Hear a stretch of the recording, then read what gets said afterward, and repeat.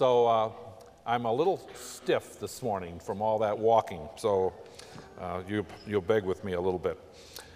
Thank you for Pastor Nick preaching last Sunday. I really appreciated his availability as he was coming up and looking for housing. I trust that it was a wonderful opportunity for you to get a dose of what you'll be getting starting on June 20th, every Sunday from him. And we were down visiting my in-laws, making one of those, what do they call those, sandwich generation type of visits that we have with our elderly parents down in Peoria. Had a wonderful time visiting with them and was in Grace Presbyterian Church in Peoria on Sunday, worshiping with that congregation. If you remember, the last time I was here, we talked about what is an elder to be. And we talked about the unexceptional, and I like that word, unexceptional character qualities that are supposed to mark a leader in our church. And I say that is unexceptional because there's nothing that Paul has admonished Titus and Timothy to look for in the men that would lead his fellowship. There's nothing that isn't also asked for of believers in general. There's nothing there except for one quality, we'll talk about that in a few minutes, but there's nothing there that would call them out and mark them as a different kind of Christian. They're not a super Christian. They're not to be elevated into this distinction that is so often made between clergy and laity. They're not different in that regard. They're different only by degree and not by kind. They're the kind of men that their character and integrity has bubbled up from the inside so that you can see it on the outside. And that is what Paul is admonishing Timothy to do, is to make sure that when you choose men, whatever way you choose men to lead your church, that it's supposed to be, these character qualities are supposed to be evident in their life. Because God is not so much interested with externals. He's not so much interested with externals insofar as it starts with externals. God is very much interested in what begins in the heart. You see, ladies and gentlemen, it says that salvation begins in the heart.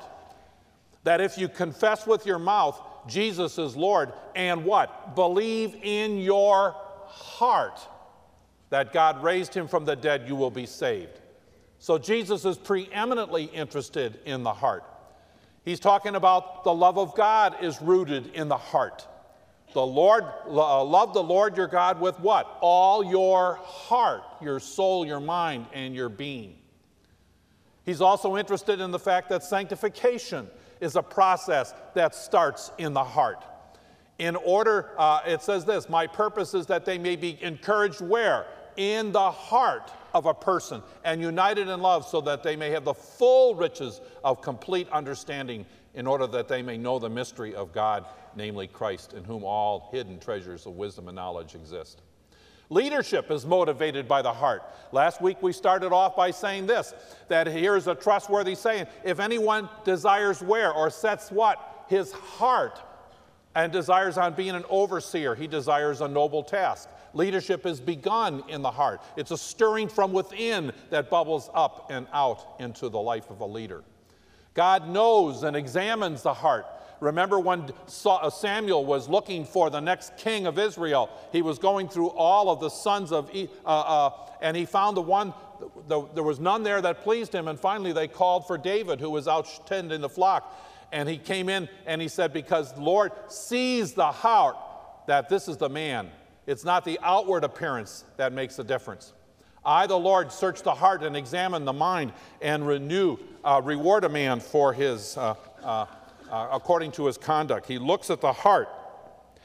The second thing I want to preface my start with this morning is that God gifts people. Now, I want you in three passages that enumerate all the giftedness that God gives to the church through the power of the Holy Spirit. I want you to look at these three passages, and I want you to see the focus that there is on leadership. In Romans 12 and the following verses, there's prophesying. Now, in the New Testament of understanding, we're not looking at prophecy in terms of being able to foretell particular events, although that's not precluded in the New Testament. But generally speaking, prophecy is to foretell God's word in such a way that he will be able to say that if you obey and comply and love the Lord your God, then these things will happen in your life. There's teaching and there's leading in Romans 12. In 1 Corinthians, there's prophets, teachers, and administration. And in Ephesians, there's prophets and the pastor-teacher. So there's a very strong emphasis on the spiritual gifting of leadership in order for the church to be able to accomplish its ministry. And then finally, the last quality that Paul was admonishing Timothy and Titus to look for was their skill and ability and their ability to teach. One of the things that calls a leader specifically to a leadership position is character. Character that is visible to all, but not character that's separate from you all, but character that's visible to you all. But the one quality that he calls us to is the ability to teach. You see, ladies and gentlemen, this is a good question. I looked at this after I had written it and sent it off to the people up in the booth. It's not a matter of right or wrong. It's a question that says this. It's not wrong because it's a good question to ask, or it's not a bad question to ask. It's wrong because it's an incomplete question to ask. You don't want to ask prospective candidates for eldership, do you agree with High Point's doctrinal statement? Now, that's not a bad question. Here's where I have to amend the way I phrased it. It's not a bad question to ask this. Do you agree? But the real question is this: do you understand High Point's doctrinal position, and can you clearly explain it to other people?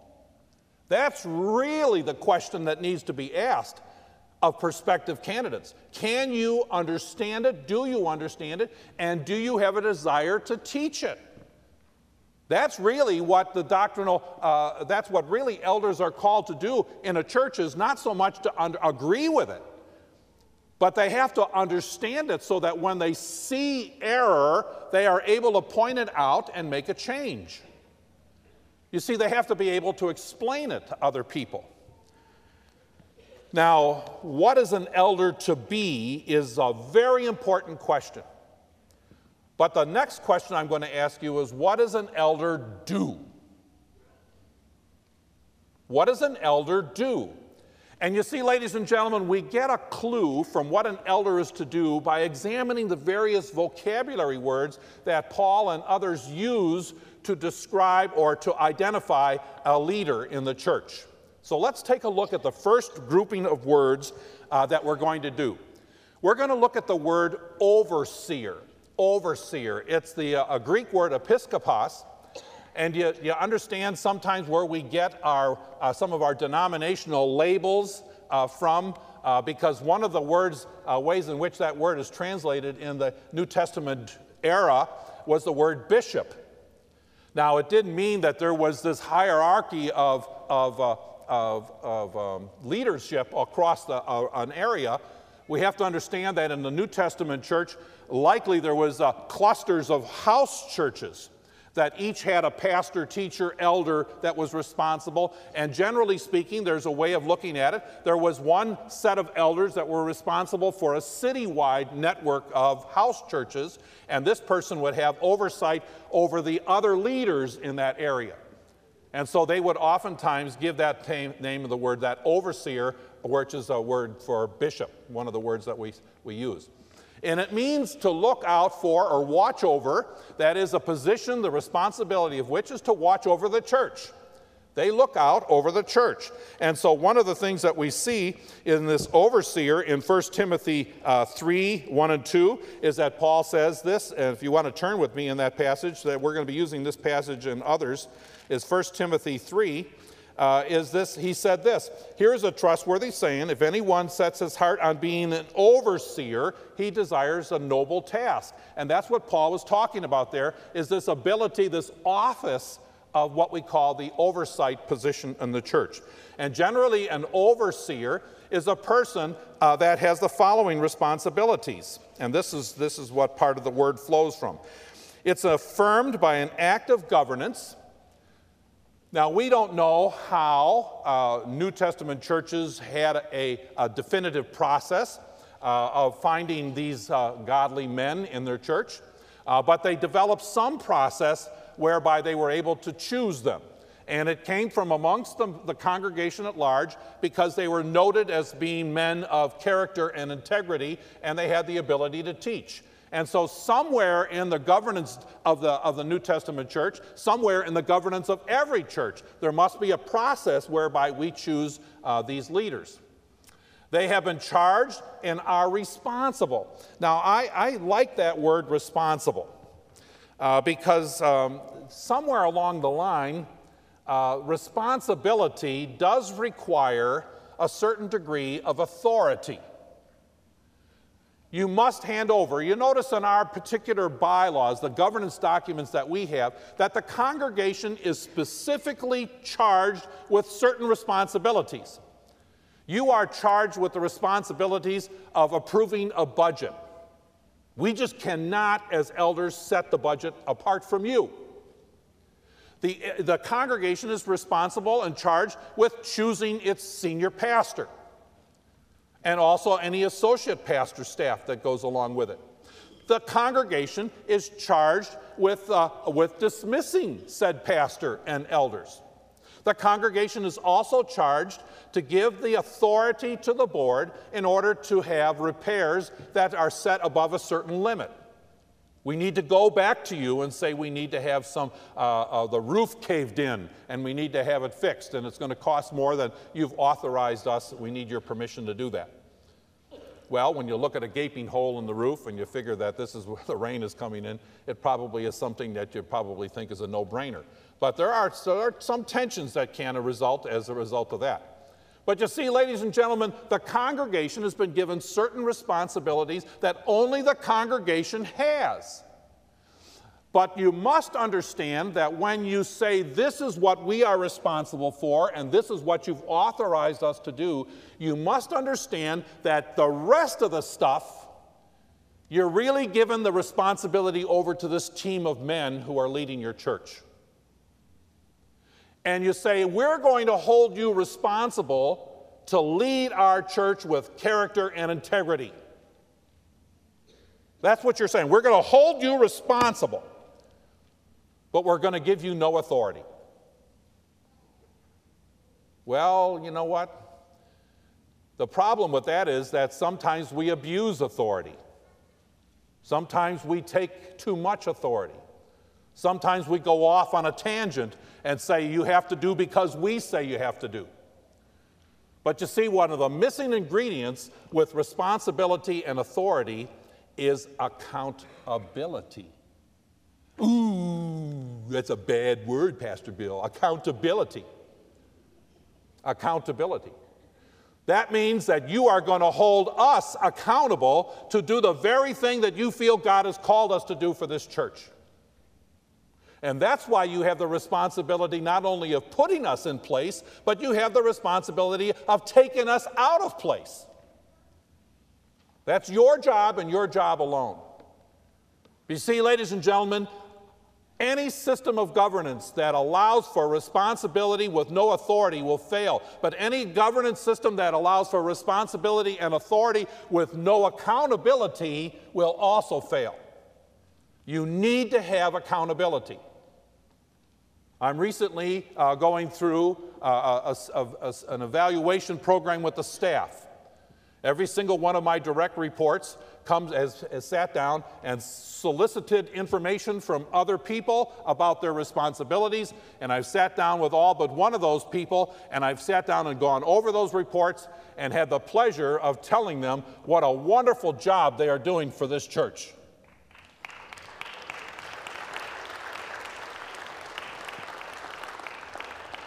You do not realize how freeing up it is for me to allow our staff to do what God has gifted them to do and what you have called them to do, and they do it with such excellence and persistence and competency that it's allowed me to do what God has called me to do without having to be overbearing or involved in their ministries. You are privileged. God has blessed you with a very competent, hardworking staff.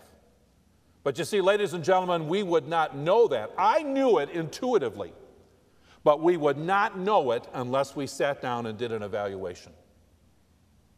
And ladies and gentlemen, there isn't any one of us here that does not have blind spots in our ministry. Things that we think we're doing well that we just simply are not. And having an evaluation brings that into the light and said, oh, wow, I forgot that. Was that mine? I was supposed to do that? I didn't know about that.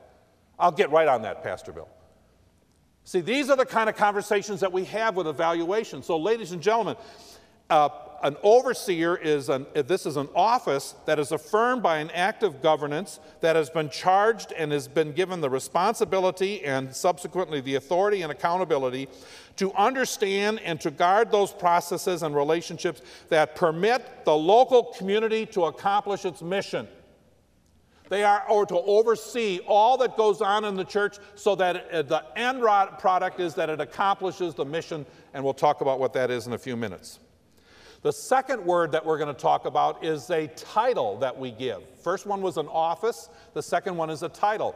The title is an elder, and it comes from the word presbyteros, and then you can understand sometimes where we get the word Presbyterian from, is presbyteros. And it's an Old Testament title, and I'm going to turn to it, but it's in Ruth chapter 4. I love this little book of Ruth. And you know the story between Ruth and Boaz, and Boaz was what is known as a kinsman redeemer.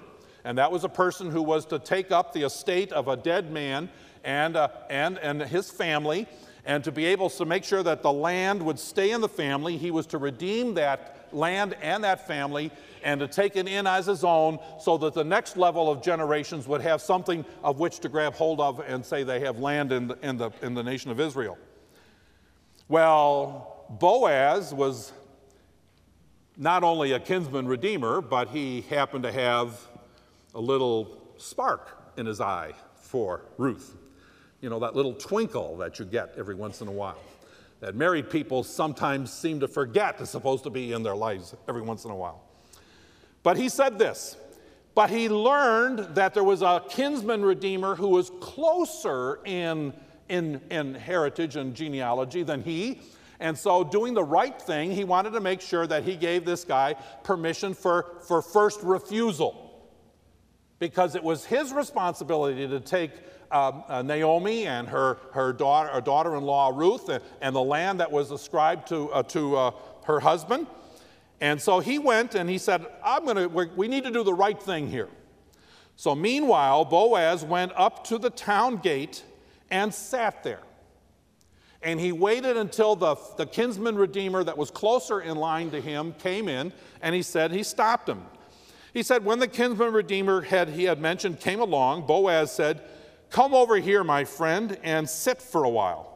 So we went over and sat down, and Boaz took 10 of the elders of the town and said, "Sit here," and they did so. You see, ladies and gentlemen, in the local governance of the community of Israel, they had found these older men who were wise and dignified and had a certain degree of discernment and wisdom about them, and they elevated them to a position of governance so that they would be able to make decisions that were wise and discerning for the people. And so Boaz laid out his claim and said, well, the land is yours. And the man said, the land is mine. All right, well, I can handle the land. But he said, you also got to take Naomi and Ruth. And he said, I don't think so. You know what would happen at home if my wife found out that I had another wife that I was supposed to be responsible for? I don't think so. I don't think so. And so Boaz said to the elders, He said, "Announce to the elders and all the people, today you are witnesses that I have brought from Naomi all the property of Elimelech, Chilion, and Mahlon.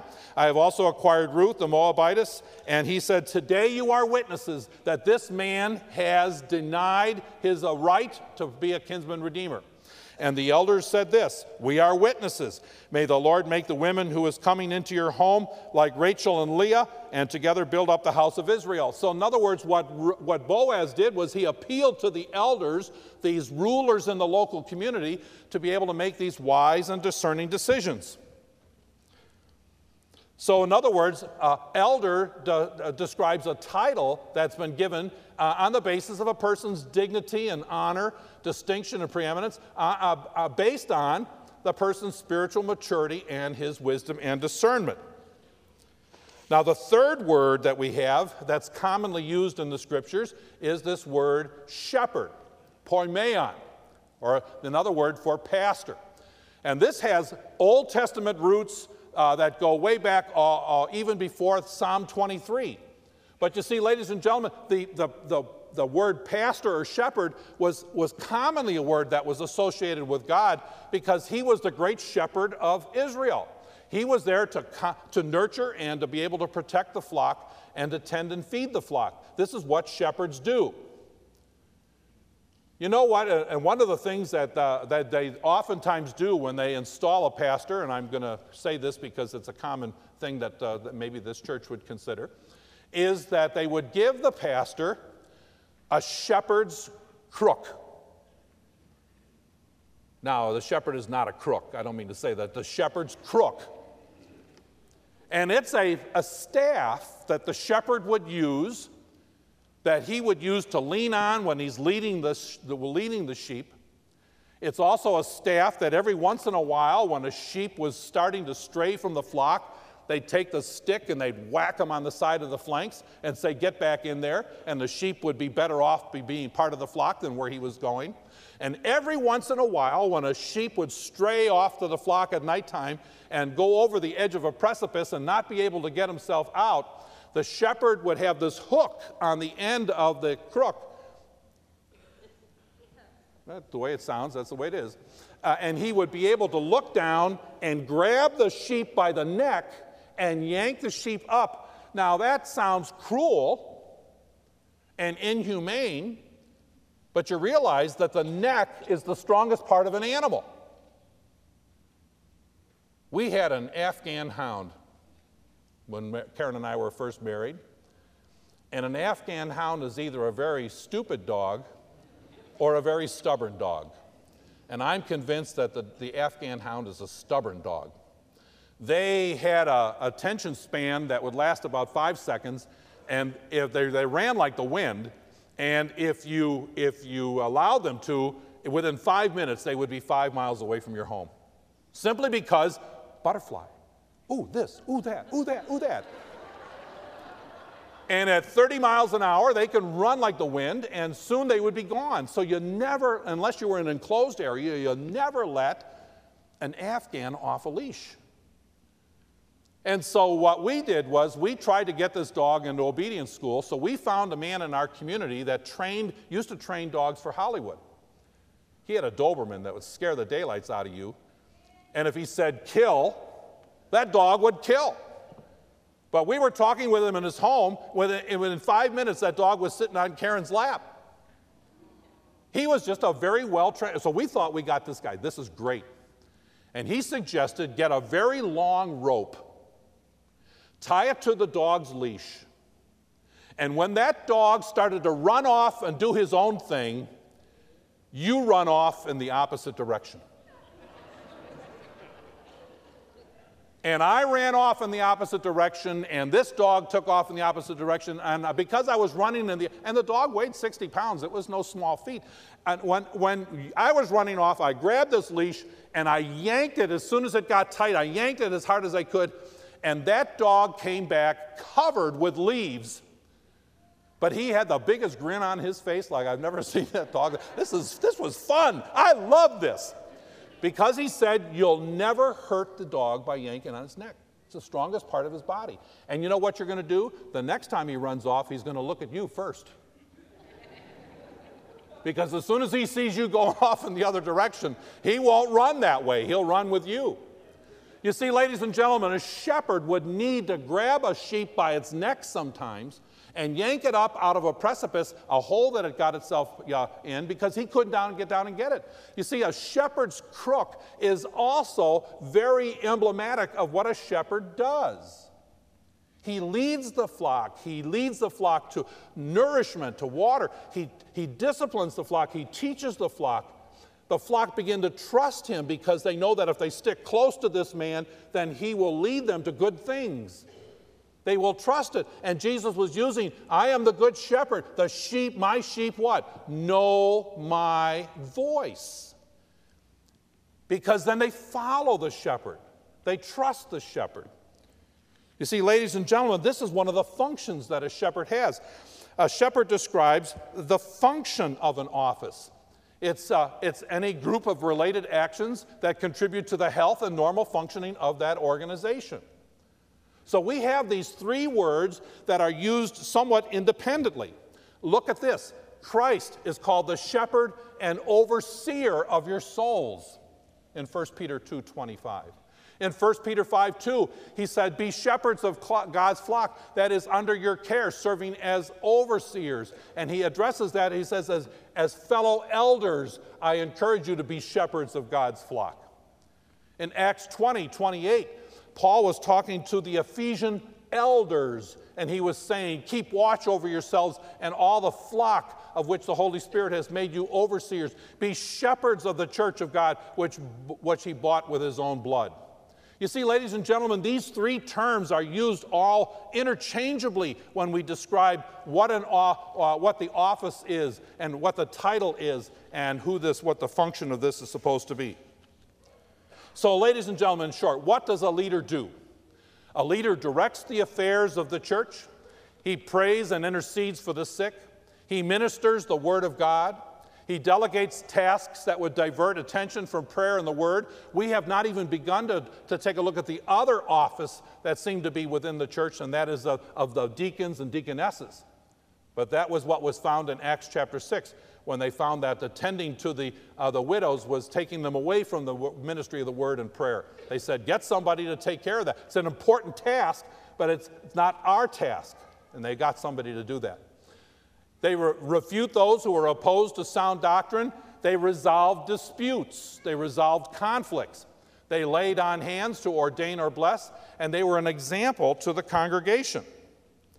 So here are three guidelines that we need to keep in mind. Elders are drawn from the local community whose age and character have merited the respect and trust of those whom they will oversee and or shepherd. They have to have character that is respected and trusted. You know, you can like me or not like me. You can love me or not love me. But one of the things that I seek is that you respect me. It's very important that you respect your pastor and trust your pastor. He may never be your best bud. Judging from all the Brewer fans we have in here, I'll never be their best bud. You don't know what they gave me on Friday. You don't even want to know what they gave me on Friday. It's something you wear on your head that's not got Cubs on it. I was embarrassed to tears. Be that as it may, they may never be your best bud. They may never be of somebody that you hold a kind affection for. But my goodness, ladies and gentlemen, you need to respect them. And you need to respect them for who they are and what you have called them to do. You need to respect them and to trust them. They function as a team. Elders function as a team. Nowhere in the Old Testament or the New Testament do we see elders functioning individually. We see them always functioning in essence as a plurality of elders. Because you know what, ladies and gentlemen? There's strength in the fact that one person is going to be able to balance out another. Different perspectives are very important for us. We need to have that. Even though there may be one person or two people or even three within the team that are very gifted in a particular thing. I was thinking this morning of having Archie McKinney on the elder team. What a wealth of information and application of God's Word is in this man. What he brings to us. Jim Tanner is an elder in our team that has been many, many years of service with Campus Crusade for Christ. Other people bring other aspects of their work that is a leadership aspect that bring that all together. But you know what, ladies and gentlemen? They generally allow the senior pastor or any pastoral staff to be members of their board because they're gifted and skilled and are full-time ministers of the Word. But it doesn't mean that one is apart from or separate from or higher than the other. They are all equal in terms of their ability to lead and serve the church. And number three, this is most important, and I've highlighted it, underlined it, italicized it, I don't know how else other than making a huge font. Elders are called to guard the processes that make for a healthy, spiritually growing, local expression of the body of Christ. That's what the elders are responsible to do. That's what you call them to do, that's what you authorize them to do, and that's what you're going to hold them accountable to do. The healthy, spiritually growing local expression of the body of Christ. But it is not their agenda that they need to follow. Here's what they need to do. The chief shepherd, I love this expression, and you know what, ladies and gentlemen, very early in my pastoral ministry, this verse hit me. It hit me. And it's in 1 Peter, and it goes like this. To the elders among you, I appeal as a fellow elder, a witness of Christ's sufferings and the one who also will share in the glory to be revealed. Be shepherds of God's flock. Be shepherds of God's flock. You know what, ladies and gentlemen? There's far too many people who interpret that as be shepherds of your flock. It is not your flock. It's God's flock. And you are being held responsible by the chief shepherd and how you shepherd his flock.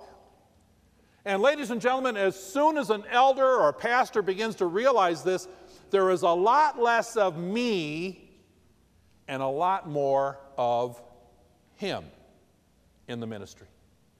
Be shepherds of God's flock, tending to them because they are under your care, serving as overseers. You see, ladies and gentlemen, God has given us our walking papers. God has said, all authority is in heaven and earth has been given to me. Therefore, go and baptize. Make disciples of all people. In the name of the Father, and I have commanded you, and I will surely be with you always. This is the Great Commission.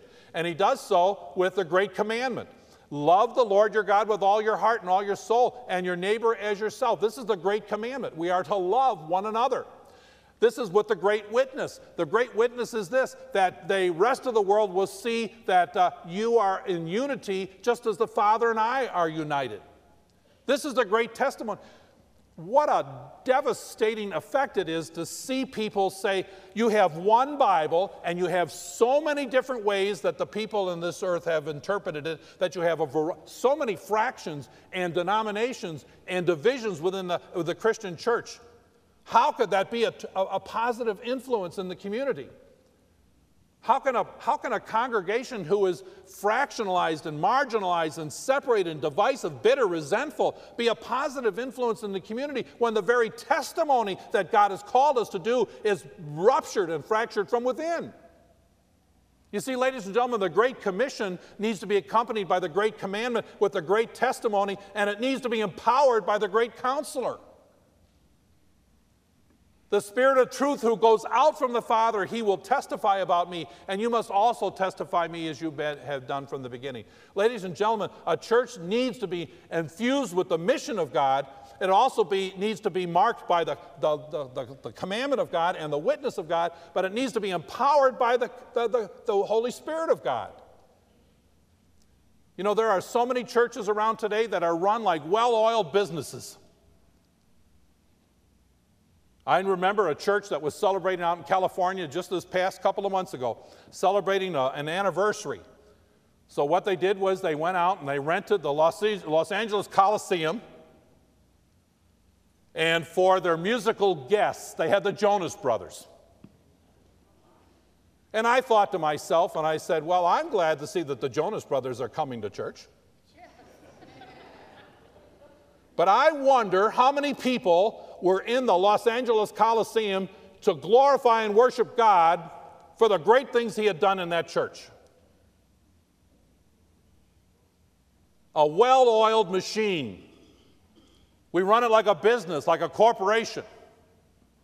I love Apple computers, but ladies and gentlemen, let us never, ever, ever run our church like Apple.